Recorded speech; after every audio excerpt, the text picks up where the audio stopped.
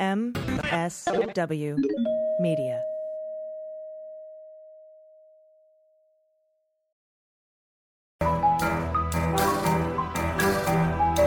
The rule of law is not just some lawyer's turn of phrase. It is the very foundation of our democracy. The essence of the rule of law is that like cases are treated alike.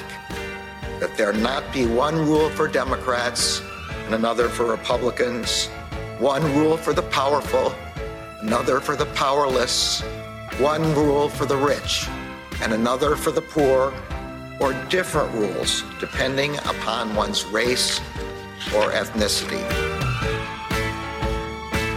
To serve as Attorney General at this critical time is a calling I am honored and eager to answer.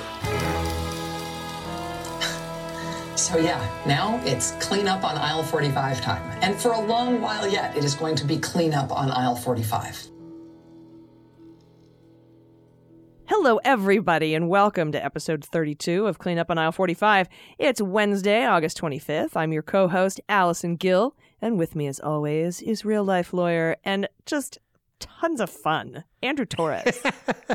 Hey, G, thank you so much. So we have so much going on. We have our Patreon-only next Monday, which I cannot wait. I love our patrons. I love the fact that I'm going to get to see you in person. There's just nothing better than that. We have our show for today, which is great. But first, we have the only thing better than those two things, which is to thank our new patrons who have supported us over at patreon.com/aisle45pod for as little as $1 an episode. So if you're listening to this and you haven't supported us, you are literally stealing. No, wait, I'll stop.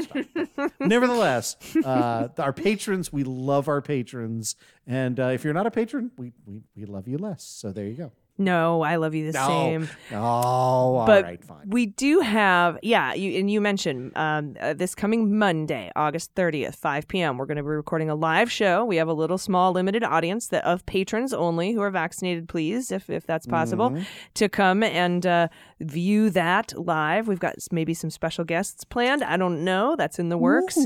But all of the location and information detail will be on the Cleanup on Aisle 45 Patreon page, which is, again, patreon.com/aisle45pod. And a sincere thank you to has a nephew, lives in an attic, but isn't the crazy uncle in the attic. Wait, did I leave something out? That's a good one. That's a good one. Ann L. Fravor, Matthew Aarons, Regular Size Dan, and my opening argument is this knowledge fight is to clean up aisle 45. Excellent. Nice. Yeah.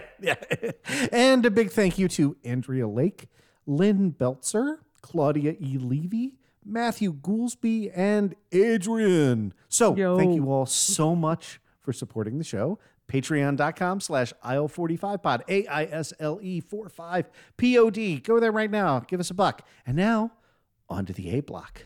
Dun, dun, dun. Woo! All right, so today's A block begins with my former professor, Lawrence H. Tribe, who is, and I'm not overselling this, the foremost expert in the world on U.S. constitutional law. He's been a Harvard law professor since 1968. He has been awarded the only law school that matters, highest honors. He helped write the constitutions of South Africa, the Czech Republic, the Marshall Islands. He's won 35 cases before the U.S. Supreme Court. I have to go through security to get into the U.S. Supreme Court. So when I say Lawrence Tribe knows his shit, I mean Lawrence Tribe knows his shit. Yeah, and not to downplay your academic credentials, but of slightly more import to myself and the listeners is the fact that Lawrence Tribe has written yet another letter to one of his other former students, Merrick Garland. The last op-ed Tribe wrote to Garland was subtitled, "The Attorney General Should Not Let Mo Brooks Off the Hook for His Role in the Insurrection." And it worked, remember? The principal argument Tribe made in that op-ed was that the DOJ ought not to defend Mo Brooks pursuant to the Westfall Act or Brooks' role in inciting the 1/6 insurrection. You might recall that you and I discussed the E. Jean Carroll case, which is the same statute, And Andrew, you argued pretty strenuously on this show that the Department of Justice's position defending Trump in that case was not only correct, but unlikely to be repeated for Brooks. And as it turns out, we were right. I don't know if you credit us or Lawrence Tribe or both, but a few days after the Tribe letter was published in the Boston Globe and worldwide, the Department of Justice took exactly the position urged by Tribe, that inciting an insurrection is not within the scope of the duties of a member of Congress, and Mo Brooks is on his own. Yeah, and look, this is the exact right interpretation of law, right? The president is always on the job. It's reasonable. And I get it. It galled our listeners in the E. Jean Carroll case. It upset you personally, right? You and I had a little bit of a fight, and we had to make up. But it's reasonable for the DOJ to say that giving press interviews is within the scope of your job when you're the president, period, right? But individual members of Congress aren't always on the job, right? Sometimes they're running for re-election. Sometimes they're just doing stupid shit, right? This is the Ballinger decision, right? And I think it's pretty clear. If it's about running for re-election, if it's about damage control in your personal life, then the government isn't going to step in. And I guess we can now add to that the category of if it's about inciting an insurrection, that's not a part of your job duties as a member of Congress, even if you're from Alabama. So with that in mind, and understanding that Tribe is not only the foremost expert on constitutional law, but someone who definitely has the ear of Attorney General Merrick Garland, I want to talk about his August 20th op-ed called "Merrick Garland Must Investigate Donald Trump's Attempted Coup, Not for Retribution, but for Deterrence." That's the title. And this begins with the subtitle that, quote, "for nearly all of us, a solid factual basis that one has committed a federal crime, much less inciting an insurrection against the government itself, would trigger a criminal investigation. So why the hesitation by the U.S. Attorney General?" Yeah, and look, that's a strong word, hesitation, right? Like, I know if I'm Merrick Garland, I don't want to wake up and read this charge being leveled at me by my former law professor, whom I still revere, right? That's why the Tribe letter really is genius, right? It begins by pointing out something that might seem obvious, but is too often obscured in case law and DOJ decision-making, and that is there's a difference between a sitting president and a former one, right? So, yeah, look, there are some reasons to be cautious from a political standpoint about appearing to target the outgoing administration. There's the, banana republic argument, but they really aren't good arguments from a legal perspective. Right, not from the legal perspective. And this letter begins by highlighting an argument that, quote, "former presidents should be presumptively shielded from criminal investigation and prosecution unless it's all but certain that a jury would return a conviction," which is a much higher bar than applies to anyone else. That seems to me to have echoes of the language in the Mueller report, maybe, relying on Office of Legal Counsel memos that just flat out said you can't indict a sitting president as if it were established case law, which it isn't. No law says you can't indict a sitting president, and no court anywhere has ever held as a matter of law that you can't. Yeah, no, that is excellent, right? The arguments made in those OLC memos, and again, remember, Office of Legal Counsel is an executive branch position staffed by the president, right? They really collapse under any kind of serious scrutiny. They basically amount to, it would be a huge burden on a sitting president who needs, his free time to run the country. And look, we've tried those arguments out in court, right? In Clinton v. Jones, that was the crux of the argument made before the Supreme Court. You cannot depose Bill Clinton in the Paula Jones lawsuit because, he's the president. He doesn't have time to sit for a deposition. And the Supreme Court was like, yeah, you can take a day, right? Like you carve some time out, right? And so you take those arguments and then, and they're rooted really like the time, it's not just time, but it's a public policy separation of powers argument, right? That says we do not want Congress. And you could imagine, Mark Meadows, Jim Jordan on a Democratic president, right? We do not want the other branches of government to be able to derail the president from doing his job or her job, right? but they're answered by either one, a sealed indictment of John Doe. We could call him President Number One, right? That triggers once the president is out of office, right? You're like, okay, we're going to indict you now, but it springs when you're out of office.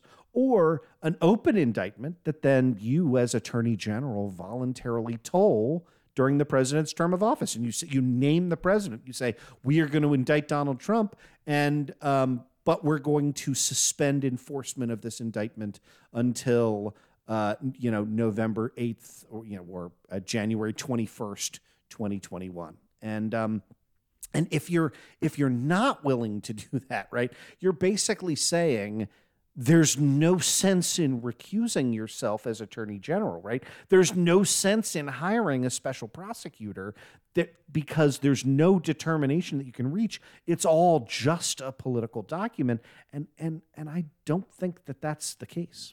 Yeah, right. And so the big obstacle in my mind here is the basic principle of the rule of law, right? That everyone should be subject to the law, even a former president. Merrick Garland said that multiple times. Mm-hmm. And there are some crimes that only high-level officials like presidents can commit.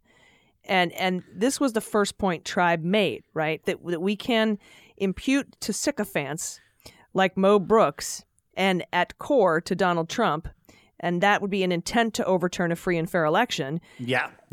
And you can't overstate that, right? To place at risk the idea that this country works by what Tribe calls the tradition of peaceful, lawful succession from one administration to the next, the tradition of it. Yeah, no, that's a damn good argument, right? And that is the central thesis that Tribe is advancing, which is that if this person were not named Trump, right? If they were named Smith, right? We have enough factual evidence right now to at least open an investigation to say, we think that Smith guy is a person of interest in connection with a federal crime. We'd impanel a grand jury. We'd start subpoenaed witnesses. And like a lot of our listeners, right, Tribe is asking himself, well, why haven't we done that yet for Trump? That we know of, right? And, yeah, and Tribe did answer to that, and we'll talk about that in a minute.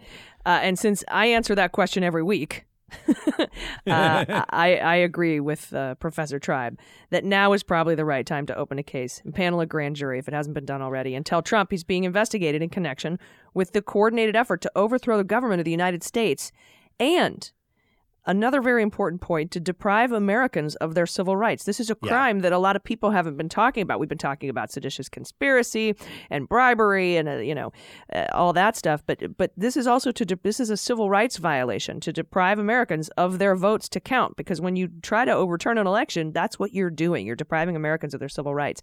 And I really don't get it. I don't get to that lightly, right? I'm using Richard Nixon here as a touchstone. That's a pretty low bar to try to do the shoot the duck underneath, like limbo skate, like I used to in 8th grade under that bar.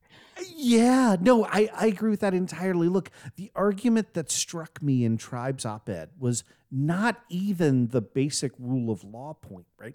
But the idea that this particular crime of inciting an insurrection, right, of encouraging an armed mob to storm the Capitol on 1/6 is, in Tribe's words, a uniquely destabilizing and dangerous category of crimes directed at preventing the lawful transfer of political power through free and fair elections. So Tribe's argument is, because this threatens to undermine democratic government in and of itself, that presents a unique category. And it doesn't matter that it's a former president. It doesn't matter if it's Trump or Smith or anyone. That needs to be job one. Yeah, and I don't know that I agree with that argument. Tribe talks about how you might give a pass to a former president on what he calls garden variety offenses, financial or otherwise. I wouldn't. Yeah. To me, I've prioritized. I've said I think you want to go after Trump for his obvious election interference in Georgia, right? With Fani Willis. You've detailed on your show how that state's law crime that Trump has plainly that's a crime in that the statute was written for him in this particular case. It really was. And when you say something like, I just need 11,780 votes, I don't care what the real number is, which he does, right? Because he says There's at least 300,000, 400,000 votes, but I only need 11,780. You know, that's a crime. And I would prioritize that over financial tax-related crimes that Trump is under investigation for in New York. But, I mean, I wouldn't say don't do one and do the other. Right. So, you know, I agree, democracy over financial stuff. But I still wouldn't give a former president a pass for any crime. Yeah, no, I think that's right. So try this on for size, right? Tribe makes reference to Gerald Ford pardoning Richard Nixon, right? Boo. And he says, he says that, look, however misguided that decision was, and he doesn't say that, but I'm saying it, right? At least it wasn't an effort to try and overturn an election or cling to power after defeat, right? And Nixon, I truly did walk off into the cornfield, right? Like, he became a private citizen. He did not try again. I'm not persuaded that's a great argument, okay? But I do think that there's a really interesting bit where Tribe says that if a president thinks that he's going to be indicted if he loses the election, he will have the incentive to commit even more crimes to make sure he doesn't lose, right? And Tribe, I think it's a pretty strong argument, uses the example of impeachment 1, right? Because Trump was terrified that he would lose to Biden and Biden would prosecute him. That led him to do desperate, stupid things to stay in office, like extorting the incoming president of Ukraine to announce a phony investigation into Hunter Biden. You know that story. I do know that story. And, you know, little sidetrack here, Andrew. Today, we found out that Igor Fruman. Of the Parnas and Fruman show. Of Fruman, Parnas, and Giuliani, yeah. is changing his plea. He's got a plea change hearing this Wednesday, which I feel good in assuming means he's changing his plea to guilty, which I also then subsequently feel good in assuming that he's going to be cooperating with the feds in the Southern District of New York, because we know from Marcy Wheeler a month ago, right, that she got some documents showing that prosecutors were coming at Fruman with all of this other evidence that didn't have anything to do with a $325,000 campaign finance violation. And she thought, I think they're trying to get Fruman to flip. And then bang, today we find out he's going to be changing his plea. So, you know, while it was interesting that Tribe just sort of incited impeachment 1 here, because currently Rudy Giuliani is under serious investigation in the Southern District of New York. There's been disputes with the special master, Barbara Jones. But, you know, now we get to see what Igor Fruman might have to say. We already know what Lev Parnas has to say. I cannot wait for that, right? And I love that you bring that out. It sort of feels like the last 5 years have been waiting for X bad guy to flip, right? And usually that's happened by now, right? So let's go back to Tribe's argument a little bit, right? Yeah. I want to give the other side, right? Which is on the one hand, there is the argument of, if you're going to prosecute a guy when he gets out of office, he's going to do everything in power to stay in office. But I think I'm persuaded by the counter argument that, like, when you're talking about Trump, there's nothing, right? There's nothing he was going to do otherwise anyway, right? Like, Richard Nixon was willing to resign, right? Trump wasn't. I cannot imagine a situation in which Trump would not do everything in his power to hold on to power, right? And the 2020 election is a pretty good illustration of that, right? The administration started laying the groundwork with its supporters for years before the 2020 election that it would be illegitimate, right? They dismantled ballot sorting machines. They wrecked the postal service. Like, this is an administration that knew it was going to lose in 2020 and developed Plan B in, 2017, 2018. Yeah. Oh, I would even go back to 2016 when he said, if I lose this election, it's because it was rigged. And he started talking about rigged elections back then. And we know WikiLeaks sent a DM to Don Jr. saying, hey, I have an idea in 2016. If your dad loses, this is what you should do. You should say it was all rigged, because then you can start your big media empire and go after the fake news thing. So, I mean, this has been on his radar for a long time. And, and it's a fair point you make. So, question, how do you evaluate the other part of Tribe's argument? How do we evaluate it? That this is a centrist, a broad-based way of developing a principle that can apply to any president or former president, that whenever you have crimes against democracy, that you have a higher obligation as Attorney General, that you should, in Tribe's words, pursue with unrelenting zeal the mission of uncovering and holding perpetrators accountable for crimes fitting within that category, and a failure to do so is a dereliction of duty.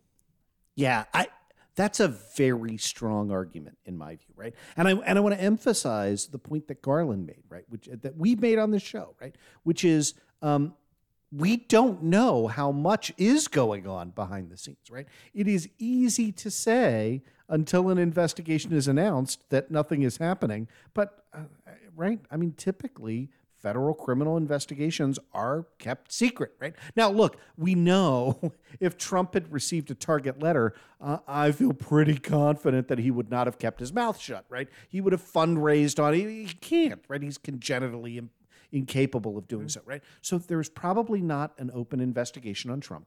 There's probably not a grand jury impaneled yet. But that doesn't mean that there aren't discussions out there. Yeah, and, there are a lot of folks arguing that there may be, and we don't know. And again, we don't know what we don't know. But I think I agree with Tribe that this should be job one. Capital J job, capital O1. Enough talk, right? It's time for action. And it's not just Trump. It's every private citizen or public official, whether in Congress or in the executive branch, who may have played a role. It's the Oath Keepers, the Three Percenters, the Proud Boys, Roger Stone, Alex Jones, Don Trump Jr., Mo Brooks, Rudy Giuliani. And we do have some of that infrastructure already in place. Yeah, I agree. And look, we're going to see. And we will see soon if Tribe has sufficient influence with Merrick Garland to get him to move forward, right? And I like the framing of this letter, right? That the question is whether we extend some kind of additional bonus privilege to former presidents, because I think that there's broad-based public support for not doing that. Right, and regardless of the party or the former president. Yeah, we'll see. I concur. All right, well, excellent discussion. I'm so glad. When I saw that Lawrence Tribe letter come out, I was like, oh, he did it with Mo Brooks. He can do it again. Roll the dice. I know. And it was pretty fast, and I've had a lot of discussions with a lot of prosecutors and former U.S. attorneys. They're like, look, he's out on the street. He is a menace to society every day that he's not in jail, and there are actually plenty of perfectly good crimes we could get him on right now. And so I was very grateful when I saw that. I immediately texted you because I know he was your law professor too. I was like, dude, look at I thought it was the awesomest thing. So that is the big news for today. And we do have a lot more coming up on Cleanup as soon as we take a quick break. So stay with us. We'll be right back. Hey, everybody, it's AG for Cleanup on Aisle 45, and today's episode of the show is brought to you by Feels CBD. CBD isn't about what you feel, it's about what you don't feel, right? Stress, anxiety, and pain. If you haven't tried CBD, I highly recommend it. It is safe, organic, and it has been really helpful for me with pain relief, nervousness, and insomnia. Feels is a better way to feel better. Feels is a premium CBD that will help keep your head clear and feel your best. It's hassle-free. It's delivered directly to your door. CBD has helped me to feel more calm. I'm less sore after workouts. It elevates my mood, and it even helps me feel more relaxed and sleep better. Just place a few drops of Feels under your tongue, and you can feel the difference within minutes. The thing to remember about CBD is finding your right dose is important, and everyone's dose is different. In fact, Feels offers a free CBD hotline to help guide your personal experience so that you find your perfect dose. The Feels customer service team is dedicated to making sure you get the best use of your CBD. Joining the Feels monthly membership makes your self-care easy. You save money on every order, and you can pause or cancel anytime. It's really simple. So start feeling better with Feels. Become a member today by going to feels.com/cleanup and and you'll get 50% off your first order with free shipping. That's Feals, FEALS.com/cleanup. Cleanup is all one word. To become a member and get 50% off automatically taken off your first order with free shipping. Feals.com/cleanup. Hey everybody, welcome back. Andrew, I have some more environmental cleanup news today. Ooh. That flew under the radar this week for obvious reasons. A widely used pesticide that could cause health issues in children will no longer be used on food in the United States. According to the EPA, they said that last Wednesday, reversing, of course, a Trump-era decision not to ban the chemical on food. Yeah, and I notice you've said the chemical, leaving it to me, right? Look, this is exactly right. So the EPA is revoking all tolerances on chlorpyrifos, right, which is used on crops, including soybeans, broccoli, cauliflower, fruit and nut trees, and also has non-food uses. I have no idea what that means, right? The chemical has been associated with potential neurological effects in children. It should not be used as a pesticide on stuff we eat. Yeah, and of course, under then President Trump, the EPA announced in 2019 it would not ban the pesticide after it concluded there is not sufficient evidence of the chemical's dangers to justify the ban requested by environmental groups and a group of states. So this is more of the scientists finding out science wasn't used to make science-based policy. Drain the swamp. Drain the... right. Look, the EPA had banned chlorpyrifos for household uses as early as 2000, right? But allowed commercial agricultural producers to continue using it, right? The product has been registered for use in the U.S. since 1965. It is effective against mosquitoes, cockroaches, and fire ants, which are all, pretty nasty things. But nevertheless, internationally, other countries and states have restricted use of the pesticide. So internationally, Canada, you can't use it. And then domestically, New York, California, and Hawaii all have state statutes. Yeah, and apparently in 2017, Scott Pruitt. Oh, I love that guy. No way. Yeah, what a cool dude. He ignored a petition from the year 2007 requesting the chemical be banned in the U.S. because it could harm brain and nervous system development in children. But they don't want to get a vaccine. Okay. All right. So, look, according to OSHA, exposure to chlorpyrifos can cause a range of symptoms, including nausea, vomiting, headaches, dizziness, seizures, paralysis. Yeah. Oh, all good stuff. All great stuff. The scientists found some non-science-based policy decisions and reversed them based on science. Way to clean it up. I love it. In other news, Stephen Richer, the Maricopa County Recorder, has penned a 38-page letter to Arizona Republicans about the Crazy Times Carnival fraud, which is supposed to have given over their findings by now. We're August. All right, okay. So let's not forget, Richer is staunchly Republican. He supported Martha McSally. He's, I don't know, not willing to lie for the party, right? So in this letter, he is hoping to convince the conspiracy theorists in his party, I think they're a supermajority, but we'll find out, that there was no election fraud in Maricopa County. So good luck with that. Yeah, and in the letter, he's got footnotes and he brings receipts. Here are some excerpts from the letter. This is the most well-written Republican letter I've ever read. It says, quote, Maricopa County has used the same tabulation vendor and ballot printer and has had many of the same employees for more than 20 years. This team oversaw Maricopa County's vote for Trump in 2016, for Mitt Romney in 2012, for John McCain in 2008, and for G.W. Bush in 2004. It administered the election of the continued Republican control of the Arizona State Legislature in 2020. Through all these elections, there had never been a report of a significant tabulation problem or widespread fraud. Yeah, good arguments. And it continues. After the November 2020 election, appointees from the Republican, Democrat, and I don't know, they were bored libertarian parties worked in bipartisan, nonpartisan groups of 3 to hand count more than 47,000 votes. Those hand counted votes matched the machine count 100%. The county then ran another post-election logic and accuracy test to make sure the machines had not been disrupted in any manner during the election. And again, mind you, the evidence that they were disrupted is Sidney Powell's imagination, right? So the results again matched 100%. And we cannot, as a statistical matter, like, you cannot overstate how implausible that, right? Like to have zero, like no accidental errors, transmissions, but 100% match. Yeah. In both cases. And then he goes on to say, finally, in February 2021, the Maricopa County Board of Supervisors hired 2 professional elections technology companies with many years of experience in tabulation. That's a little shade there for the cyber ninjas who have 0. Cyber ninjas.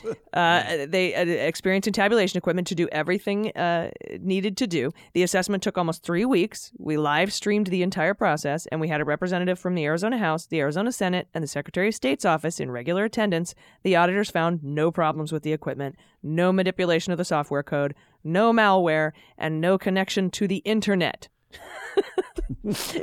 Those reports are publicly available. Yeah, and God help me, Stephen Richer. Quote, I will keep fighting for conservatism, and there are many things I would do for the Republican candidate for president, but I won't lie about the election, right? Like, are you hearing Meatloaf playing in the background? Yeah. Like, I would do anything for love, but I won't do that. I would do anything for Trump, but I won't do that. And, Barr did the same thing, right? Like, hey, I'll be your fucking Huckleberry the whole entire time and talk about how mail-in voting is a giant pile of shit, but I can't fabricate fraud out of thin air, you dummy. No. Now, the report on the fraud findings was due Monday.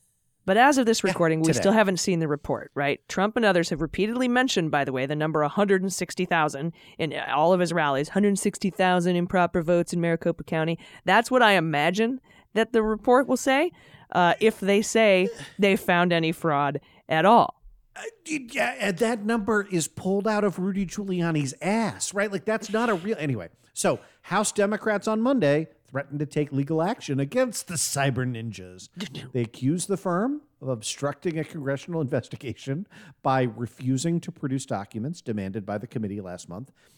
So in a 4-page letter, the chairwoman of the House Oversight Committee, Representative Carolyn Maloney from New York, and my personal crush, Jamie Raskin, used to be my representative when I lived in Montgomery County. Nice. He wrote that cyber ninjas had, quote, raised a litany of unjustified objections to the panel and advised Logan to end your obstruction immediately and comply with the committee's requests. Yeah, they previously sent a letter to Logan on July 14th, too, requesting documents and communications as part of their investigation into the firm's, quote, highly unusual audit. It's a nice way to say it. That is a good way to say it. Yeah, after being granted an extension, the firm was required to produce the documents by August 9th. They failed to produce what the House asked for. Yeah, and with regards to the report due today, and again, this is almost 9 o'clock when we're recording this, right? 9 p.m. Allow me to quote a statement from Arizona Republican President Karen Fann. Quote, the team expected to have the full draft ready for the Senate today, but unfortunately, Cyber Ninja's CEO Doug Logan and 2 other members of the 5-person audit team have tested positive for COVID. Yeah. Occasionally I'm pro COVID. This is actually really funny because she goes on to say that the team will now meet Wednesday, that's today when you hear this show, to begin reviewing the first part of the draft report. Then when they get the rest of the report, they'll meet again at some unspecified future date. Then, after that, they'll review the findings, and then they'll send it to the Senate Judiciary Committee. It's House Oversight who wants this, but whatever. Yeah. And if you want a little more hilarity, Ben Giles, who's a reporter, asked Ken Bennett, who's former GOP in Arizona, who the other members, because Karen Fann mentions a 5-member audit team. He said, Yeah. Who are the other members? Ben said, I don't know. I thought there were 9. Maybe ask Karen Fann. To which Rachel Maddow replied, maybe you should do a recount. That's so good. Karen Fann did get back to Ben Giles, saying she didn't know who the other ones were, other than they were just Doug Logan contractors, Cyber Ninja contractors preparing the reports. So that's a little bit of hilarity. We're not going to get the report now. I said my tweet was maybe the report tested positive for bullshit. Nice. But apparently, Doug Logan, CEO of Cyber Ninjas, has contracted COVID, and also they are quite sick. So she did add that. It's not just that they tested positive. If they're quite sick, I don't know if they were vaccinated or not, but they do have pretty severe symptoms, according to the president of the Republican Senate in Arizona. It's my first day. Yeah, whatever. The dog ate it. Yeah, this is why you do not allow private entities to just do a random quote recount because you don't like the way an election turned out. I mean, literally, this is unprecedented in American history. Anyway. Can we get Lawrence Tribe to write a letter to Merrick Garland to sue the Arizona Republican Senate? Because, Stop. I mean, they Pam, what was her name? Pam Carlin sent a really strongly worded letter, and I was expecting a lawsuit to follow that mimicked what was in the letter. Like, you're going door to door. That's voter intimidation. You can't. There was a chain of custody issue with the ballots. Now copies of the ballots have been sent to a cabin in Montana. Like, what the fuck? Crazy times carnival. I don't know. Yep. But we will keep an eye on it for you. I just wanted to share that little bit of news today. And we do have your favorite segment coming up next, Andrew. We just have to Can't wait. All right. Let's get these ads out of the way. Yeah, let's take a quick break. Everybody, we'll be right back. Hey everybody, it's Allison for Cleanup on Aisle 45. I hope everyone's been having a good summer. I've been loving going to the beach and going to the pool again. It's been amazing. There's so many fun things to do this summer, but overpaying for home and auto insurance isn't one of them. You know, recently I wanted to drag all of my policies out of USAA because they advertise on Tucker Carlson's show.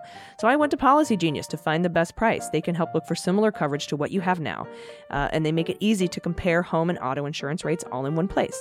They've saved customers an average of $1,250 a year over what they were paying for home and auto insurance before. Their team will handle all the paperwork to set up your new policy and switch you over from your current one. And getting started is easy. You just head to PolicyGenius.com, answer a few quick questions about yourself and your property, and then Policy Genius takes it from there. They do all the legwork. They compare rates for America's top insurers, from Progressive to Allstate, to find the lowest quotes for you. The Policy Genius team can look for ways to save you more, too, by including bundling your home and auto policies. If they find a better rate than what you're paying now, they will switch you over for free. You don't have to do it yourself. Their top-notch service has earned Policy Genius thousands of 5-star reviews across Trustpilot and Google. So head to PolicyGenius.com to get started right now. Policy Genius. When it comes to insurance, it's nice to get it right. All right. Welcome back, everyone. It is time for my favorite segment and yours, Comings and Goings. And we have some new Biden nominees to announce. First up, in a story from the New York Times, Biden nominates Burns and Emanuel, Rahm Emanuel, to be his ambassadors to China and Japan, with the lead saying the president has rolled out dozens of ambassador nominees, but so far only one has been confirmed by the Senate.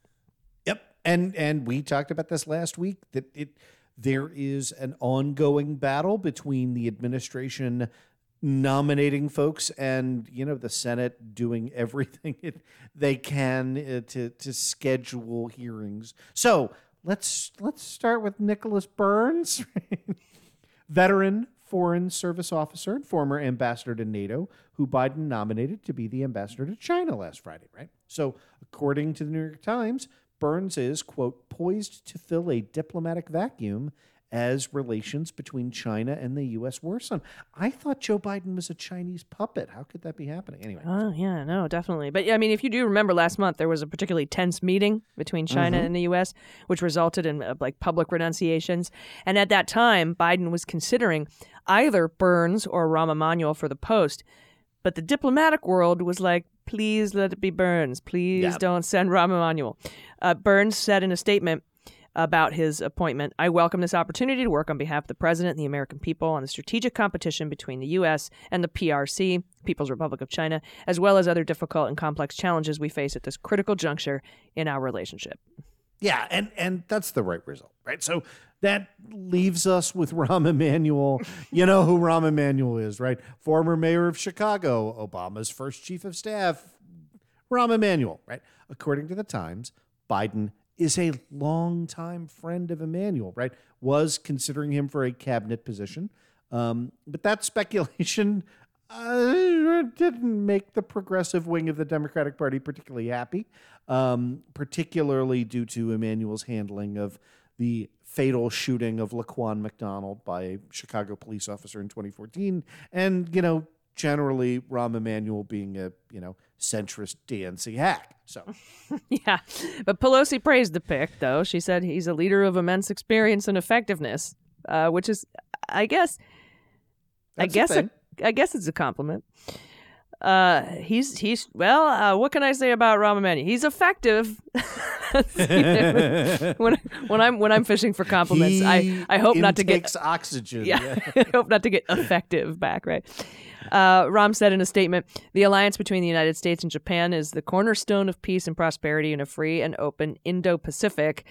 And I would proudly represent our nation with one of our most critical global allies in one of the most critical geopolitical regions. I don't know, Andrew.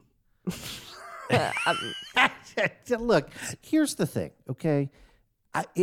If you are from the progressive wing of the Democratic Party, and if you're listening to the show, you probably are, there are a ton of people like this, right? You cannot come into office and say, Rahm Emanuel gets to be associate deputy semi-ambassador to the Maldives on opposite Tuesdays, right? Like, these are people who are big-time Democratic movers and shakers.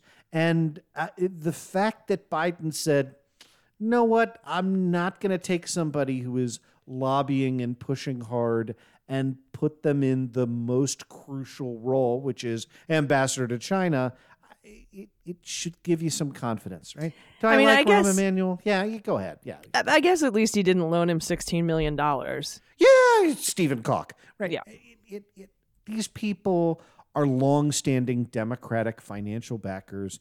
They need to be paid off with patronage positions. If you can't handle that our political system produces that, then you're probably 13 years old, right? Like, and I'm sorry, I'm trying to insult you. Or you know about it and you're just aggravated about the fact that that's how it works and it shouldn't work that way. I agree with you, right? We should not have a patronage system. I Correct. don't like it. I think if you're compiling a list of grievances against Joe Biden, this should be low on your list.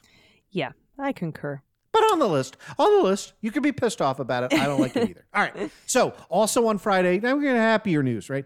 Biden nominated Michael Battle, career Foreign Service official, to be the ambassador of Tanzania, right? And he announced 5 more key nominations. First up, Scott A. Nathan, who Biden tapped for CEO of the U.S. International Development Finance Corporation. For nearly 2 decades, Nathan worked as a partner, management committee member, and the chief risk officer of the Baupost Group, right? He entered public service during the Obama-Biden administration, first as the special representative for commercial and business affairs at the Department of State, and then later as associate director for general government programs at OMB. Oh, good old Office of Management and Budget. That needed some cleaning up. Next is Waqar Ahmad, who Biden nominated for Assistant Secretary for Administration and Chief Financial Officer at the Department of Commerce. He served as the Deputy Chief Financial Officer of the U.S. House of Representatives over the past 4 years. I didn't know we had one. And he provided counsel to the Department of Homeland Security's senior leadership on the budget decision-making and oversight on nearly $70 billion budget of its component agencies. That's huge. $70 billion is a huge budget. His leadership enabled DHS to successfully meet response and recovery efforts to natural disasters, thwart cybersecurity threats, clean up the largest maritime oil spill in U.S. history, and recapitalize critical multi-billion-dollar national security assets. And previously, he served as a senior aide to the chairman for the House Appropriations Subcommittee on Labor, Health and Human Services, Education, and other related agencies. So he's got quite a resume. Great pick, Vikar Ahmad. Okay, next up, Matt Axelrod. As far as I know, no relation, right? For Assistant Secretary for the Export Enforcement at the Department of Commerce, right? This is a longtime public servant, deep criminal and national security enforcement experience, spent over 13 years at DOJ. During the Obama-Biden administration, Axelrod served as the Principal Associate Deputy Attorney General, where he advised DOJ's criminal and national security enforcement on criminal and national security enforcement matters, and supervised a staff of 25 attorneys. Prior to that, he was a career federal prosecutor for over a decade. I didn't know we had a PAYDAG. Yeah. Until Trump's corrupt PAYDAG O'Callahan came strutting his beard out for all to see. Principal Assistant Deputy Attorney General, PAYDAG. It just reminds me of Dragnet, PAGAN, People Against Goodness and Normalcy. Pagan. We just like to dance in our goatskin pants. Put on your goat leggings. Try to blend in. Next up is Biden's nominee for Assistant Secretary for Financial Resources at Health and Human Services. This is Robert Gordon. He's a senior counselor at the Center on Budget and Policy Priorities and a senior advisor for poverty solutions at the University of Michigan, which is awesome. He has worked as a key government in key government positions across 3 decades. Most recently, he served as a director of the Department of Health and Human Services for the state of Michigan. Gordon also has worked as a senior vice president for strategy and finance at the College Board and is now a law guardian for children in abuse and neglect proceedings. That's amazing. In addition to the University of Michigan, he has been a fellow at the Urban Institute, the Brookings Institution, and the Center for American Progress. Everything that you hear on an hourly basis when you listen to NPR. A solid progressive pick. Anyway, finally, we have the nominee for Director for the National Park Service in the Department of the Interior. That is Charles Sams. So, deep breath as I go through his credentials. He currently serves as a council member to the Northwest Power and Conservation Council as appointed by Oregon Governor Kate Brown. Sams has worked in state and tribal governments and the nonprofit natural resource and conservation management fields for over 25 years. Previous roles include Deputy Executive Director for the Confederated Tribes of the Umatilla Indian Reservation, CTUIR, Communications Director for the CTUIR, Environmental Health and Safety Officer, Planner of the Tribal Planning Office for the CTUIR, President, Chief Executive Officer of the Indian Country Conservancy, Executive Director for the Umatilla Tribal Community Foundation, National Director of the Tribal and Native Lands Program for the Trust for the Public Land, Executive Director for the Community Energy Project, and President, CEO of Earth Conservation Corps. You gotta be happy with that nominee. And congratulations. Yeah. And that's a big post, too. National Parks in Department of the Interior under Deb Haaland. That's going to be an amazing team. And I can't wait to see what they do, provided he's confirmed by the Senate sometime in the next 3 years. Yeah, we had somebody who had an expertise in Indian relations at a major post. Yeah. Yeah, and we're almost at the midterms, and we still can't get these fucking Senate to confirm these people. All right. And if that weren't enough, by the way, he's also an adjunct professor at Georgetown and Whitman College. Sort of, except I hate Georgetown, but that's another story. That's fine. Anyway, but welcome aboard. Get to work. Yep, absolutely. And that is our comings and goings segment.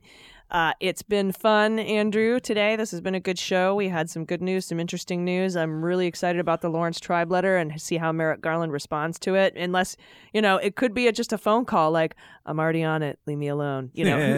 Who knows? I mean, we might not hear. So please be prepared not to hear. You might not hear. That's all I just want to tell everybody. Yeah. All I know is I feel very happy with the overall direction of this administration, right? And that's, that's what you can ask for. Hold their feet to the fire. That's what Lawrence Tribe is doing. Be skeptical when, they put a hack like Rahm Emanuel. That's what we're doing. But don't let that demotivate you. don't let anybody tell you that, a single item is, the pass fail on whether Joe Biden is the same as Donald Trump. That's idiotic. Yep. And yeah, don't throw the Biden out with the bathwater. ooh, I like that. Yeah, or as Glenn Kirshner says, they're missing the treason forest for the trees. I like that too. All right, that is our show. Thanks again to our patrons. We will see you Monday at 5. If you RSVP on the Patreon page, that's patreon.com/aisle45pod, AISLE 45POD. $1 an episode gets you in, my friends. Woo! Yeah, we're going to record that show live from DC, the heart of it all. I'm looking forward you almost to it. had like an Alex Jones kind of inflection on that. That was pretty great. Oh, thank you. I've been The taking heart of it all. I've been I'm taking eating jalapenos out of the jar here. I've been taking supplements. I don't even want to know what that would possibly mean. Anyway, we are really looking forward. AG, I am super looking forward just to be able to see you in person, and obviously meeting our listeners is amazing. Be vaccinated, mask up, be socially responsible, but we love you. Yeah, and it'll be a mask-free event once we're all in and we're all vaccinated. So just that's what's happening, and I can't wait to do it. Everybody, until next week, thank you so much. I've been Allison Gill. I'm Andrew Torres. And this is Cleanup on Aisle 45.